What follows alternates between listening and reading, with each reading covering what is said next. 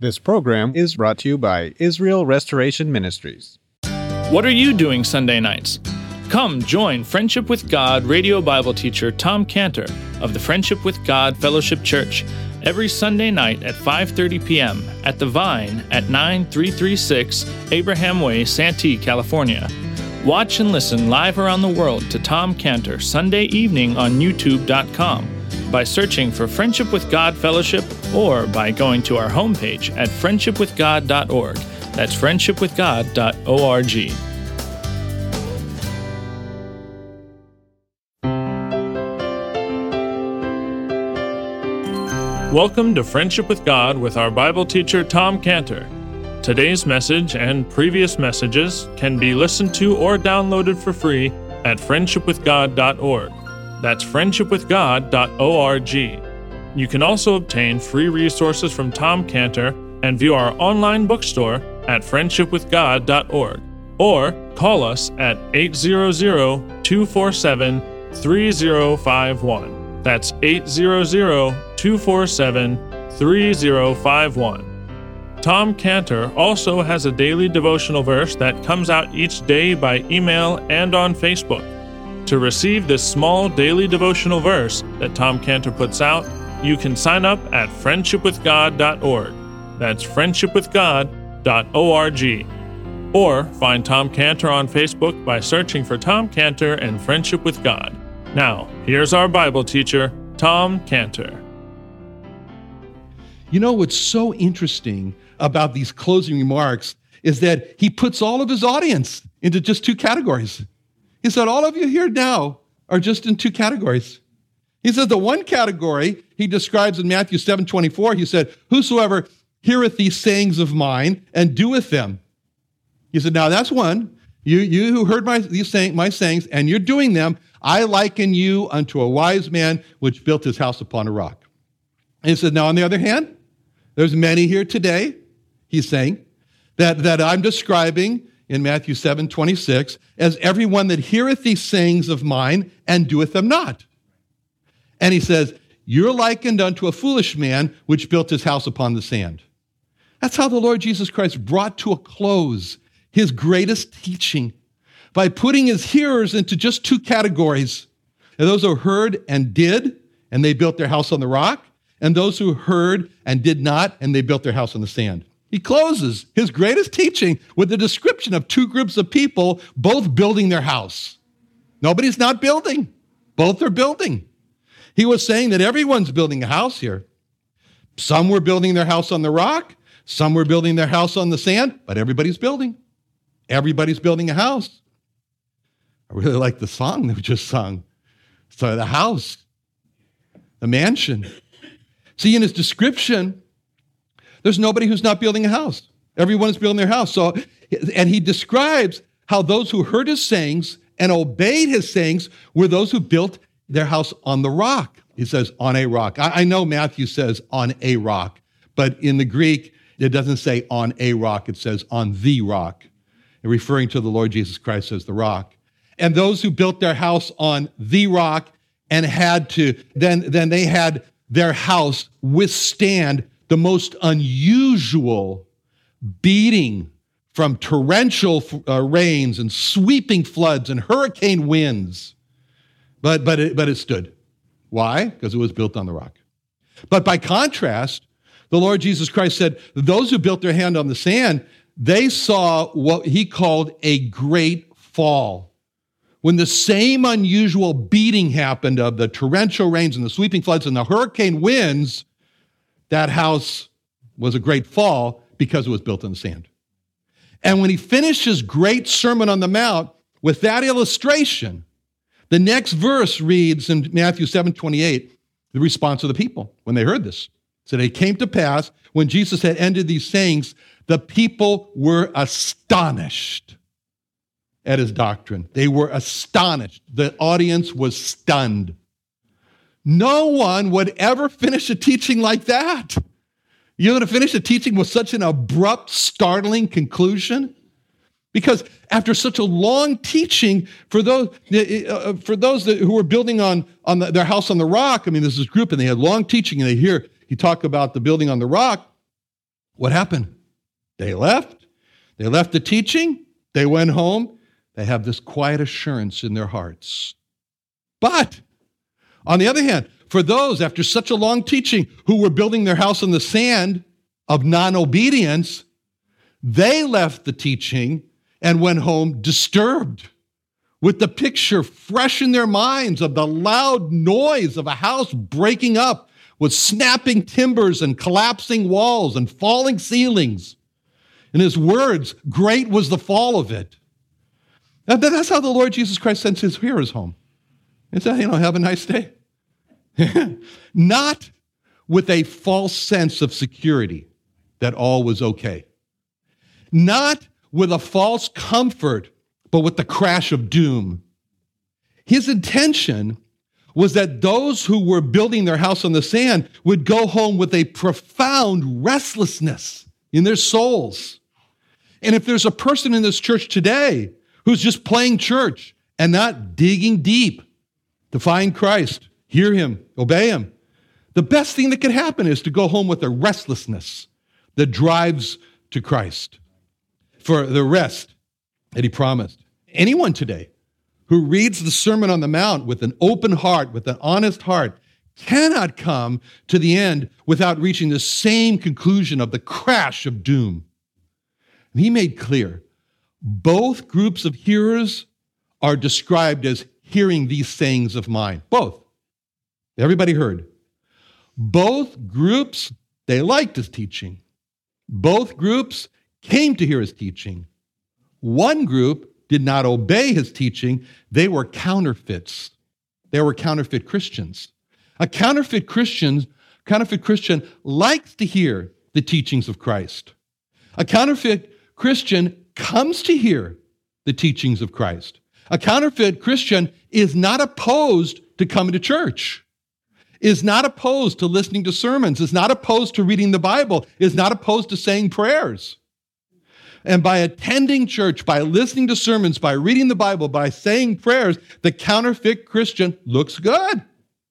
And he looks orthodox in his beliefs and faithful in church attendance. But the counterfeit Christian looks deceptively good. The key to what is fundamentally wrong is found in the other description of this passage in Luke's gospel, where it says in Luke 6:47, whosoever cometh to me and heareth my sayings and doeth them, I will show you to whom he is like. See, in that verse, Luke gives us what is fundamentally wrong with the counterfeit Christian. And he describes it by the counterfeit Christian does not follow three essential steps, which are involved in building the house on the rock, which he says are cometh to me and heareth my sayings and doeth them. Step one, cometh to me. Seek the Lord Jesus Christ. Step two, heareth my sayings. Hear the Lord Jesus Christ. Step three, doeth them. Obey the Lord Jesus Christ. Seek, hear, obey. See, the counterfeit Christian, he's not interested in going deeper. The counterfeit Christian is only interested in what are the minimum requirements. But the true Christian digs deep to get to the truth, even if he has to listen to long sermons like me. He's not just interested to know about the compassion of God. He's interested to go deeper and to know about the righteousness and the holiness of God. He's not just interested to know about the mercy of God. He's interested to go deeper and know about the wrath of God. He's not just interested to know about the patience of God. He wants to go deeper and know about the judgment of God. He's digging deeper and deeper to know all about God. He's digging deeper to know what the Lord calls these sayings of mine. He's not just saying, well, this saying is relevant for today, and this saying is not relevant for today. He's not just saying, well, this saying is for one dispensation of time, and this saying is for another dispensation of time. See, the ground where the Lord Jesus Christ taught, where he was teaching the Sermon on the Mount, that ground has a very deep, sandy covering. And down deep under the sand, there's bedrock. And that's why in Luke's gospel, there are words that are added, which are very instructive to us, where it says in Luke 6:48, he is like a man which built a house and dig deep and laid the foundation on a rock. And when the flood arose, the stream beats vehemently upon that house and could not shake it, for it was founded upon a rock. See, these words, and digged deep. The person who builds his house on the rock keeps on digging through the sand until he hits bedrock, and it's not easy. He's got to keep on digging deeper. He's got to keep on going until he hits this rock foundation. But what's essential to see in his closing illustration is that the groups were both building their house. Both knew that they needed to build a house. Both were building a house. That shows that there's something very deep in our human souls that longs for what a house represents. And when we had the song just now, that was expressing the longing of the human soul for a house. I got a mansion, a house over the hilltop. And what do you think of when you think of a house? When they sung that song, you saw a mansion, and you think of, and I say house to you, what comes into your mind? What does a house represent? A house represents a place of rest. You get home, you shut the door. Oh, now I can relax. Rest. Yeah. All the noise on the outside, you shut the door and you go, sanctuary. At least it should be that way. It's quiet in here. You get home and you shut the door, you lock the door.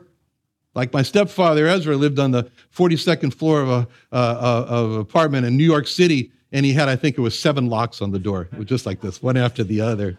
He was always worried about things.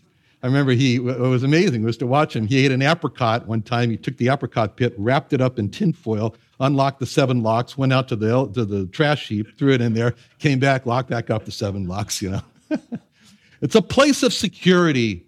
It's a place of protection. A house is a place of love and fellowship. That's what a house represents. And the fact that the Lord Jesus Christ illustrated to every hearer that they were building their house, it shows that deep within every soul is a longing for what a house represents. A place of rest, sanctuary, security, protection, love, fellowship. And our Lord Jesus Christ knows that deep within our souls, we have that longing for that rest, that sanctuary, that security, that protection, that love and fellowship. Therefore, the Lord Jesus Christ says, oh yes, there's one more thing on my list. One more thing that I see is a sorrow. It's a longing. I got that on the list too. And he says in John 14, let not your heart be troubled. You believe in God, believe also in me. In my Father's house are many mansions. If it were not so, I would have told you. I go to prepare a place for you. If I go prepare a place for you, come again, receive you to myself. Where I am, there be also. You may be also. He knows that deep within our souls, we long for an ideal house. He says that when we die, he'll bring us to the ideal house. And he says that ideal house is called my Father's house. And he knows that we really do want eternal rest. We want a sanctuary. We want security. We want eternal protection. We want fellowship and love from him and with him. And he knows this is our deep needs. And so he puts that on the list too, our eternal house.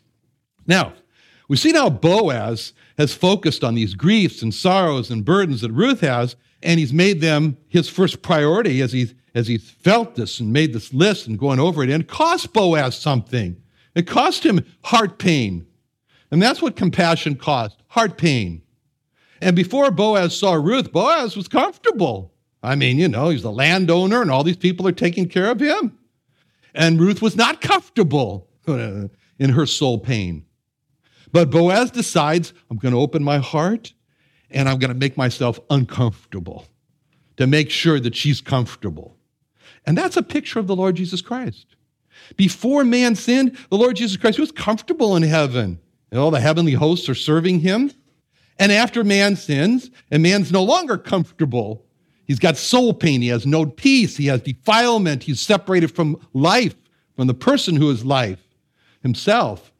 But just like Boaz, the Lord Jesus Christ, to make himself uncomfortable, as it says in Philippians 2:7. It says, but made himself of no reputation, took upon him the form of a servant, was made in the likeness of men, and being found in fashion as a man, he humbled himself and became obedient to death, even the death of the cross. Now, we turn our focus to Ruth's response, which is in verse 10. Then she fell on her face and bowed herself to the ground and said unto him, Why have I found grace in thine eyes, that thou shouldst take knowledge of me, seeing I'm a stranger? See, when Ruth heard all that Boaz did for her, she fell on her face. Ruth's singular response to Boaz was humility. I mean, verse 10 is so graphic. It's wonderful the way verse 10 says it. It puts it. You know, I love the King James, and I love the way it says, then she fell on her face. Then the next words are significant, where it says, she bowed herself to the ground. See, the way it's written, it's nice. She bowed herself to the ground. It gives a picture. I mean, you can see a picture, she bowed herself to the ground. It doesn't say she bowed to the ground. It says she bowed herself to the ground. And it's like Ruth is taking control over this other person called herself and making herself bow to the ground. In those words, we can see that there's a part of Ruth that's resisting the bowing to the ground. There's a part of Ruth called the herself in verse 10. And the herself part of Ruth is saying, put my face on the ground? I don't think so. No, I don't bend the knee to anyone. I bow to no one. I'm number one. I'm preeminent here. I'm number one. I must increase. Boaz got to decrease. People bow to me. I don't bow to anybody. See, that's the voice of the herself part of Ruth. And then there's the other part of Ruth called the she. You probably think I'm crazy for doing this, but that's all right. She, in verse 10, and the she part of Ruth says, I'm unworthy of all that Boaz has done for me. I'm a sinner. I have no merit of my own. I'm only the recipient of such grace from Boaz. I'm not the first, I'm the last. Boaz must increase, I must decrease. It's right for me to bow to the ground, put my face to the dirt. And if the she part of Ruth that knew she should bow to Boaz, and the herself part of Ruth that resisted bowing to Boaz, if they were to have a conversation between themselves, it might go something like this. The she part of Ruth would say to the herself part of Ruth, I've thought about all that Boaz has done. I've thought about the list that he has meticulously put together. I've thought about the solutions that he has in particular put for each one. I've considered how Boaz did not have to do all this for Ruth. I've looked at how much it cost Boaz. I've contemplated on how unworthy Ruth is to receive all this from Boaz. And after all this thought, I've come to the conclusion that there's only one response for Ruth, and that is to bow. I came to this conclusion through thought. Then it's time for the herself part of Ruth to speak, to respond back. So the herself part of Ruth speaks back to the she part of Ruth and says, I think it's wonderful that you've given all that thought about Boaz's generation and Boaz's unworthiness to receive the grace of Boaz. I think it's marvelous that you've carefully considered what it cost Boaz to care for Ruth. I understand that you've come to that conclusion, and there's only one response you feel, which is to bow to Ruth. Now, there's just one problem, and that is, I don't feel like bowing to Boaz. I don't feel like bowing to anyone. You can go thinking and contemplating and considering and weighing and meditating and believing all you want, but because it doesn't change one bit about how I feel. And I don't feel like bowing to Boaz, and as long as I don't feel like bowing to Boaz, Ruth is not going to bow to Boaz. And so the argument goes on. The argument went where the she part of Ruth says to the herself part of Ruth, but it's not reasonable to not bow. And Ruth should bow, and the herself responds back and argues, I don't care what's reasonable or not. I only care about how I feel. I don't feel like bowing. And if I'm in control of Ruth, then Ruth's not going to bow to Boaz. That's all. And the argument would then escalate to the part where the she part of Ruth would say back to the herself part of Boaz, yeah, well, I don't care about your feeling. I only care about what is reasonable and what's right to do. And if I'm in control of Ruth, then Ruth is going to bow to Boaz. And the fight goes on. And the fight gets so intense that in verse 10, it indicates to us that the she part of Ruth takes control of Ruth.